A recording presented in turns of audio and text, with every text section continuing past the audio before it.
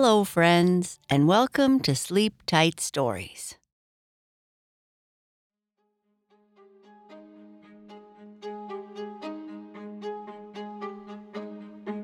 This is the third part of our story, The Magical Book of Dreams. Esther, if you remember, had found a book when she took the other fork of the road on her way home. She wanted to read the stories and look at the pictures, but never seemed to have any time. This evening, she has prepared a candle so she can spend some time reading after everyone has gone to bed. What kind of adventures will she read about?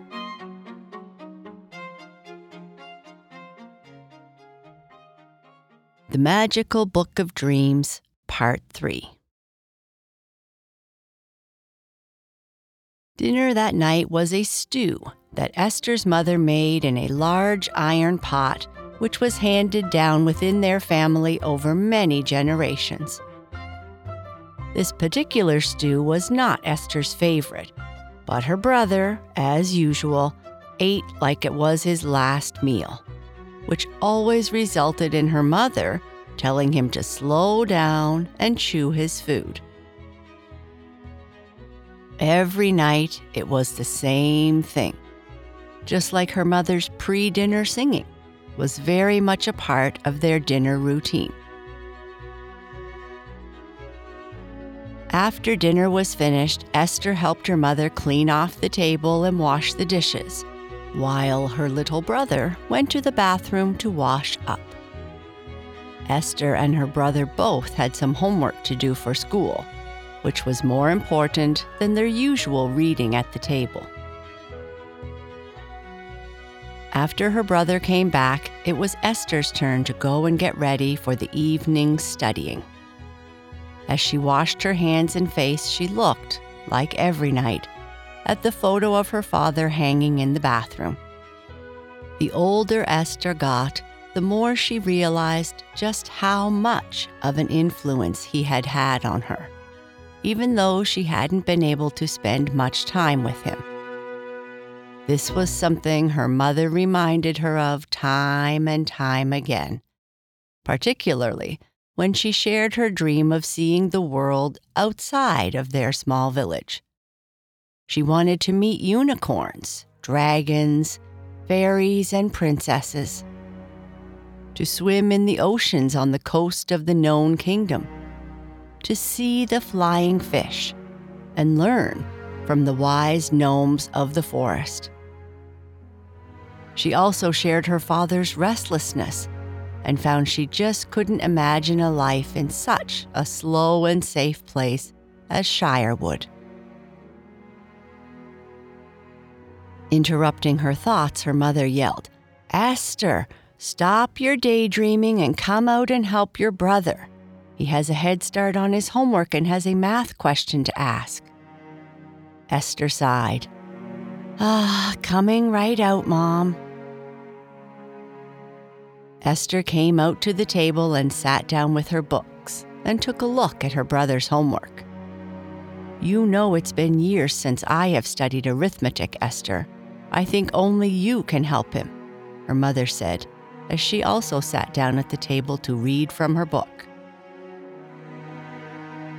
Looking at his workbook, she realized that he had already finished his numbers and was just trying to bug her. "You squirt," Esther said. Her brother laughed. Her mother had set a large candle on the table. It was going to be a long session tonight, and unlike all the mystical lights that she heard other places in the realm used, they had to rely upon candles, handmade in a factory on the other side of the village. Shirewood was devoid of the mystic arts or magic of any kind, and the village elders liked it that way. Esther sat there for a while, one moment reading her texts, the other thinking about the book she had hidden away in her bag. She wanted desperately to read the stories written in text that was hard for her to read, and which took more time to understand than the burning time of the smaller candles they used when going to bed. Tonight, she was more prepared, having found a candle that should allow her to spend just enough time to read through one of the pages of the book and the story it contained. Focus, Esther. You really need to stop daydreaming, or you will never graduate senior school. Yes, Mom, Esther sighed. After the candle burned down to the bottom, it was time for everyone to go to bed to rest. Esther's mom gave everyone a hug and a kiss and sent them off to their rooms. Go right to sleep, you two. A good night's sleep will make tomorrow an even better day than the last.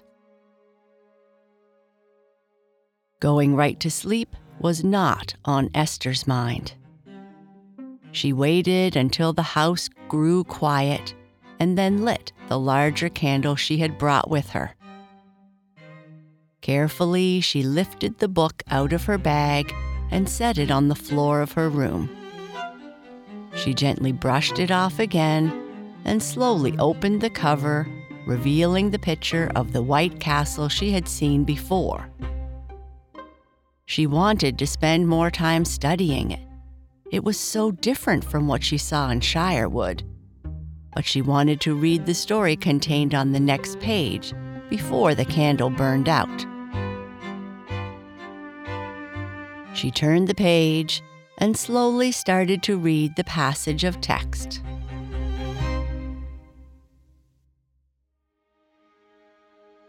I met an interesting traveler today who came from the desert kingdom far beyond the fishing villages of the coast.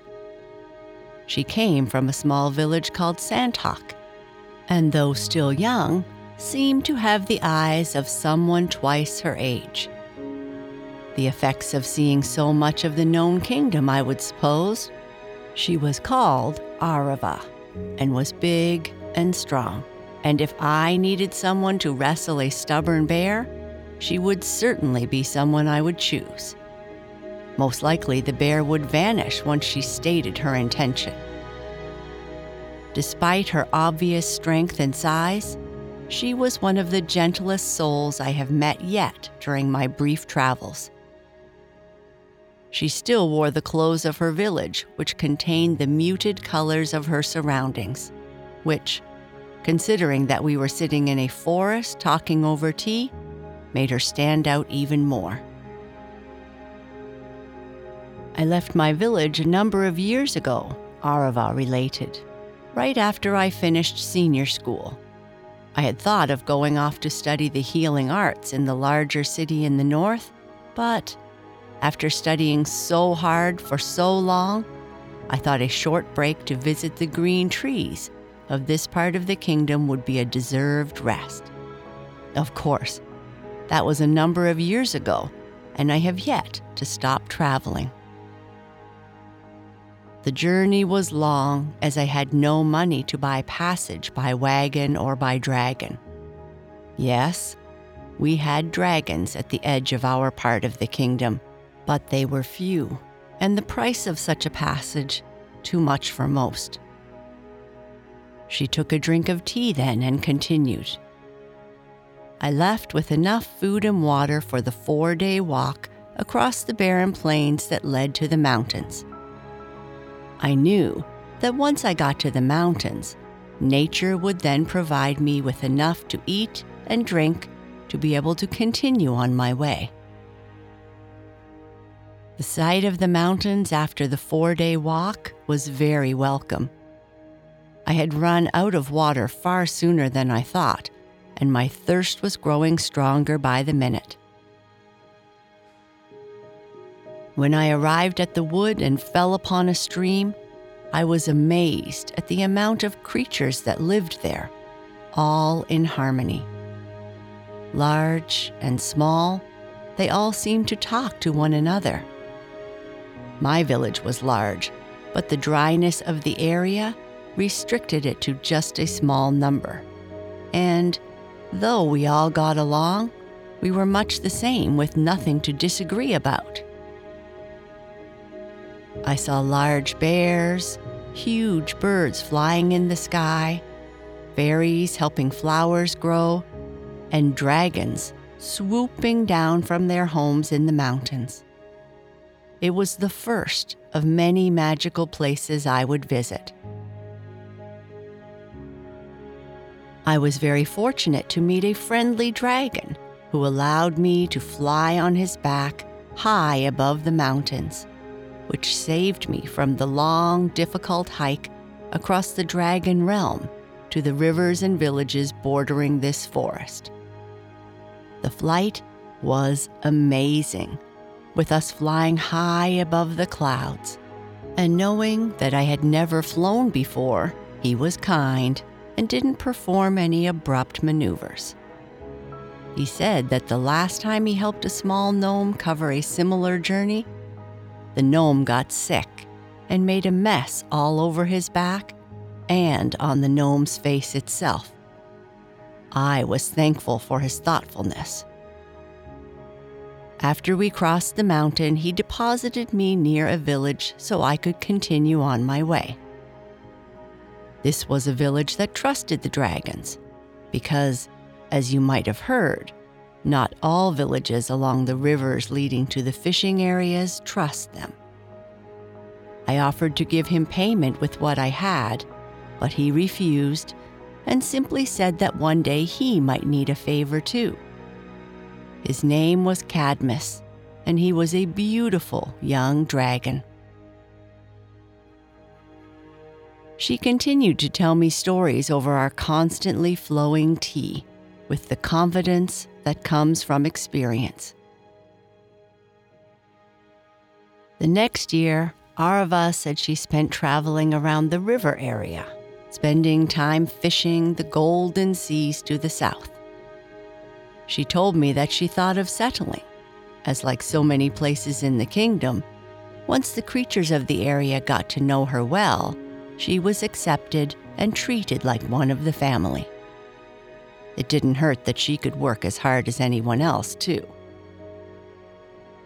She eventually felt restless again and traveled away from the river region to here in the mystical forest.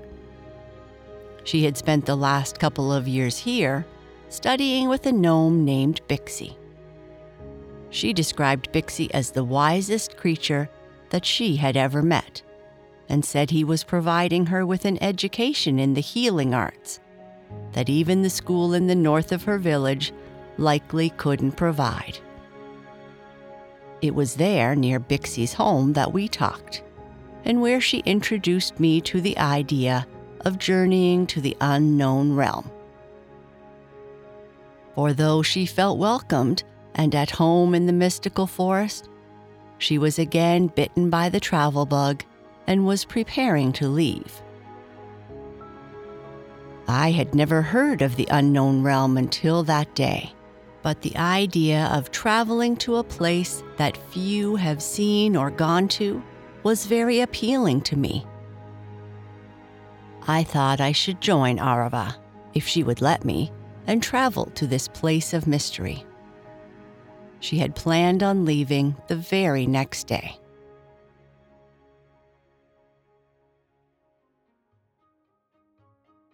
"Esther, are you still up? Child, it's well past sleeping time," her mother whispered. "Put out that candle and go to sleep." "Sorry, Mom," Esther whispered back. She carefully closed the book and slid it back into her bag, got into bed, and turned out the light of her candle.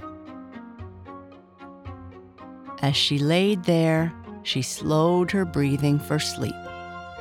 And as she gradually fell asleep, her mind was full of dragons, white castles, fairies, and gnomes. Images in her mind that she was as determined as ever to see in real life. And that's the end of this part. Good night. Sleep tight.